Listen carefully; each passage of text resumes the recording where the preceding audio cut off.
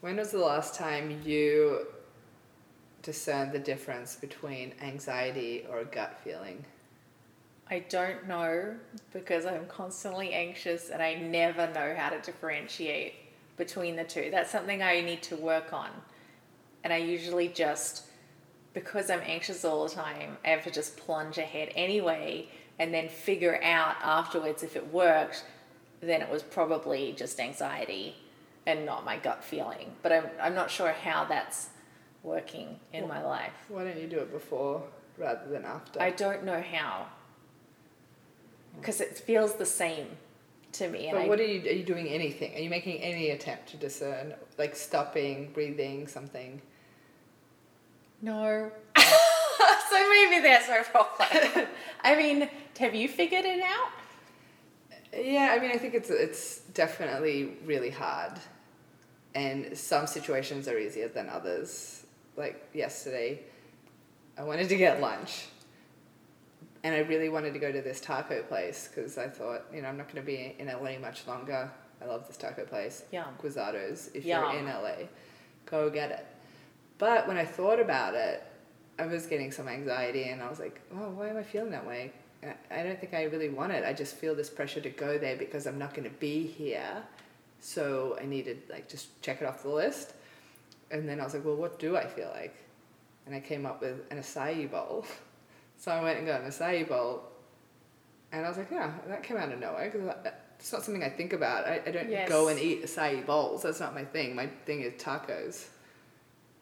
And it worked out. It was a good acai bowl? It was good, and I felt good after it, and I knew that after tacos, I'd probably feel pretty bad.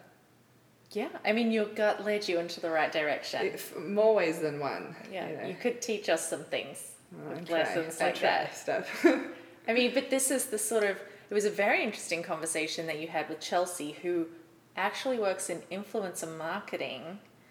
And so, side note, I also learned about what that was. Yeah. And what it means to be an influencer. It was actually pretty interesting because it is something that you hear a lot about these days. Yeah, she definitely covered a lot of ground, went into depth that I didn't know about, and I thought that was really cool. So we talked a lot about that, and then we kind of got a little bit more deep and meaningful after that. So this is Chelsea.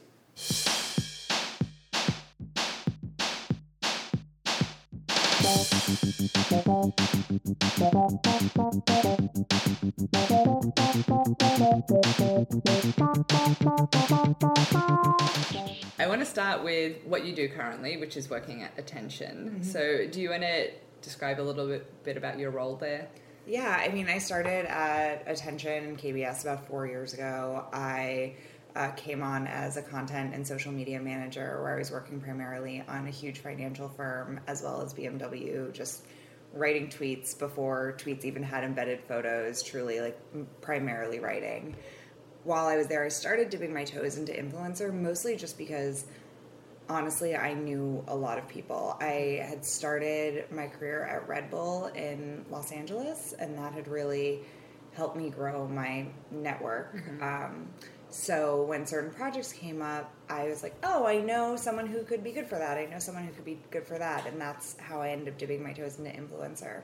We now have Meat and Produce in Santa Monica, which was initially built completely around the influencer network. The whole idea was to create this open floor plan co-working space that was something that was a mix between the YouTube space and a WeWork, that influencers could come in and do their work, and we would have kind of partnering relations with them where if they came in, maybe there was, a little, we scratch your back, you scratch ours.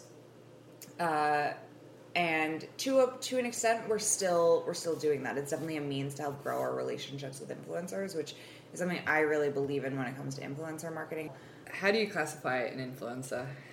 I think that people use influencer in both a very broad and very narrow term.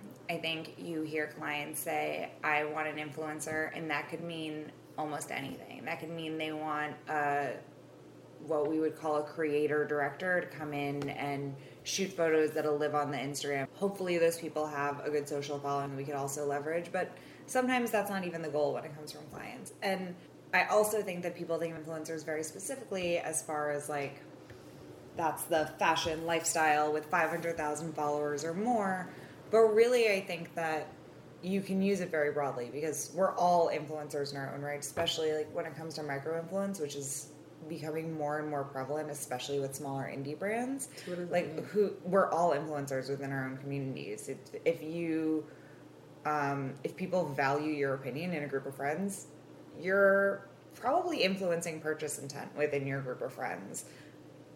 And then when it comes to digital, if you have 2,000 followers who are real followers who are your friends, you probably have a higher engagement rate than someone with 200,000 followers that probably has a good amount of bots and fake accounts following them. And you're really driving what that community maybe wants to purchase, or at least what their opinion is on certain brands. A lot of brands are starting to take advantage of that. A lot of those brands aren't paying those people, they're giving free product, but to a 20-something-year-old woman who is going to go out and buy makeup or skincare products or a bra or underwear anyway, a watch, I'm like thinking of all the small brands that I've seen recently, they're really excited to get that for free. That's something they would go buy, and they have full-time jobs anyway. And then, of course, you get to the higher levels where obviously that is going to be more pay to play, and it's going to be giving free product with money. I just saw somebody post the other day that they're saying goodbye to Instagram because it's not what it used to be. Now it's just full of sponsorships and people that you follow that aren't your friends anymore, and it's just become flooded with stuff that's not relevant to you. And that made me really sad that for the first time to really think like that. I'm like, oh yeah, it isn't what it used to be. It isn't like all my friends, and now I'm sort of getting all this other stuff and then these ads, and yeah, eventually we're just going to get sick of it. Is it just going to be overloaded with advertising? I agree with that. I genuinely feel like that would have happened to Instagram either way without the advent of Facebook, because I think influencers were starting to exist on these platforms before advertising existed on them. If you think about like the first YouTube influencers, and that was just born out of people liking what they were doing and brand and realizing they could maybe leverage getting paid for it. I think that social media is a very fluid space, and I don't think that the platforms are always going to remain consistent. Also, in a way, I feel like I'm seeing more and more of my friends want to step away from the screen that they've been locked to for the past few years. And I think social media is a huge part of that for most of us. It's social media, or it's reading hundreds of articles with information, because we're so just information flying at us constantly, whether it's politics or news or puppy videos or who knows what else is out there that's being thrown at us.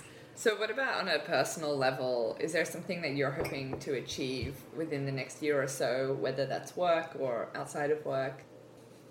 No, I think, continuing to explore the field of influencer and watch it grow and help build it within my agency, but continue to grow the network. I'm also on the board of WIM, which is Women in Influencer Marketing.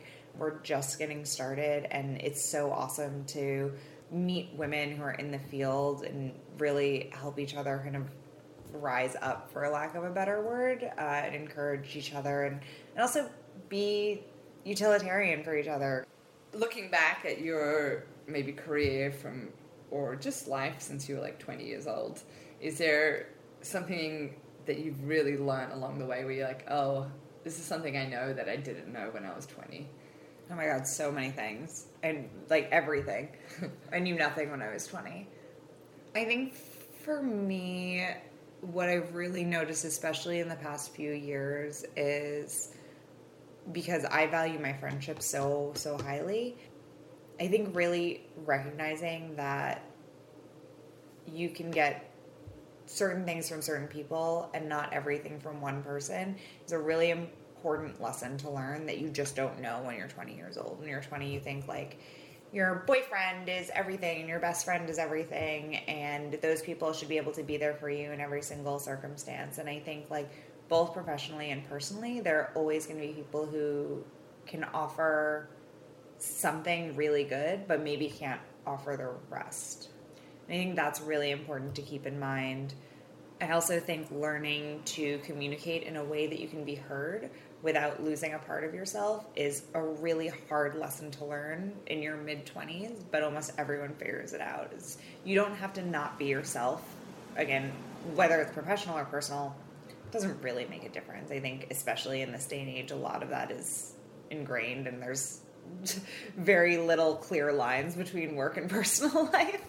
But I think, knowing that you don't necessarily need to change who you are, but maybe change your approach to the way that you're communicating so that you can best be heard will really help you achieve what you want to achieve in the long run. And just getting to know other people's personalities and how your personality interacts with other personalities. I personally would use astrology as a filter in a lot of those things, but truly as a filter of just understanding the way that certain people tick and knowing that my personality hits different with someone born a certain month than someone else. And how can I adapt so that I'm best heard by someone who maybe at first might find me abrasive or challenging. Honestly, the way that I try to live day by day is like really taking it day by day and being patient and listening to your gut. I think those things are so important and really hard to live by. It's a lot easier said than done to go with your gut and be patient. They sound like really simple things, but it's hard. When you have a bad feeling in your gut, but you want it to be something else, it's really easy to dismiss that little voice in your head and say no, I'm going to keep doing this anyway. And even if you keep telling yourself to be patient, you probably want everything right now. It's going to be a constant fight against yourself to be patient and listen to your gut. My head is always 10 years in the future and really trying to reel it in every single day and live in the moment. Is there a moment recently or an experience recently where that gut check came in? I think as I get older, more and more, I recognize those gut feelings as actual gut feelings and not just anxiety, because I think that's the hard thing to find the difference between is do I have a bad feeling or am I just anxious because I'm afraid to move forward? And I will say when I moved to Los Angeles almost 2 years ago, I knew that the job I was taking was not going to work. But I also knew that it was going to be my path to come back to LA. But I knew in my gut it was going to be bad. I was sick to my stomach. I was crying leaving New York. I didn't want to go, not because I didn't want to go to LA, but because I knew that the job wasn't going to be right. I also knew it would be okay. I knew whether I stayed there for a year or I decided to leave before a year, it was going to be fine. And that's exactly what happened. I got there, and within 2 months, I was looking to leave, but it was fine. And I ended up coming back to Attention, and hindsight's 20/20. I think especially when it comes to relationships, you always have that moment where I knew that was bad. I knew that I shouldn't have gone out with that person. I knew that I shouldn't have done that small thing, but life is also about learning those lessons, and every time you don't listen to your gut, hopefully it's a lesson that you listen to it next time.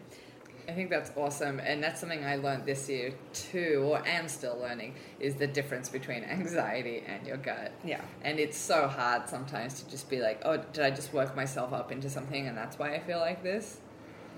Yeah, that's because I'm afraid. Yeah. I think somebody was telling me how to help figure out that difference, and one was, if it's anxiety, the thoughts just keep coming, oh, maybe it's this, or maybe it's that, maybe that. But if it's a gut thing, it's more of just it's just a feeling that you can't describe. And if you stop to think, well, is it just, I just don't know, it just doesn't feel good, that's your gut. But if it's maybe if I did this or XYZ, and you start trying to explain things, then it's more maybe anxiety. I honestly find that when it's my gut, I'm also getting other signals from the universe, and it's just about pausing and listening to everything going on around you, because usually it's not just your gut. It's usually your gut and someone said something that didn't quite feel right, and you heard. It's usually a few different factors at play, to me anyway. and just about sitting and listening and meditating on it. It's hard to separate spirituality from life, and I think that that's something that's really important, is to find what your spirituality is, whether it's traditional religion or it's just doing yoga or meditating. And I think if you really meditate on it, then you can figure out the difference between anxiety and gut instinct. Not easily, but Yeah. I mean, you can figure it out. Yeah, with hard work, you can figure out the difference. That's awesome. I want to ask one last question, and you sort of made me think of it earlier. You said that you're always thinking 10 years ahead. Is there something 10 years ahead that you envision for yourself? 10 years from now, I will be 40 years old, which is crazy to think about. I just turned 30 this year. And I think recently I've really seen myself 10 years from now not working in an office anymore, and finding a different path for myself. I would love to move to Mexico and have a totally different life.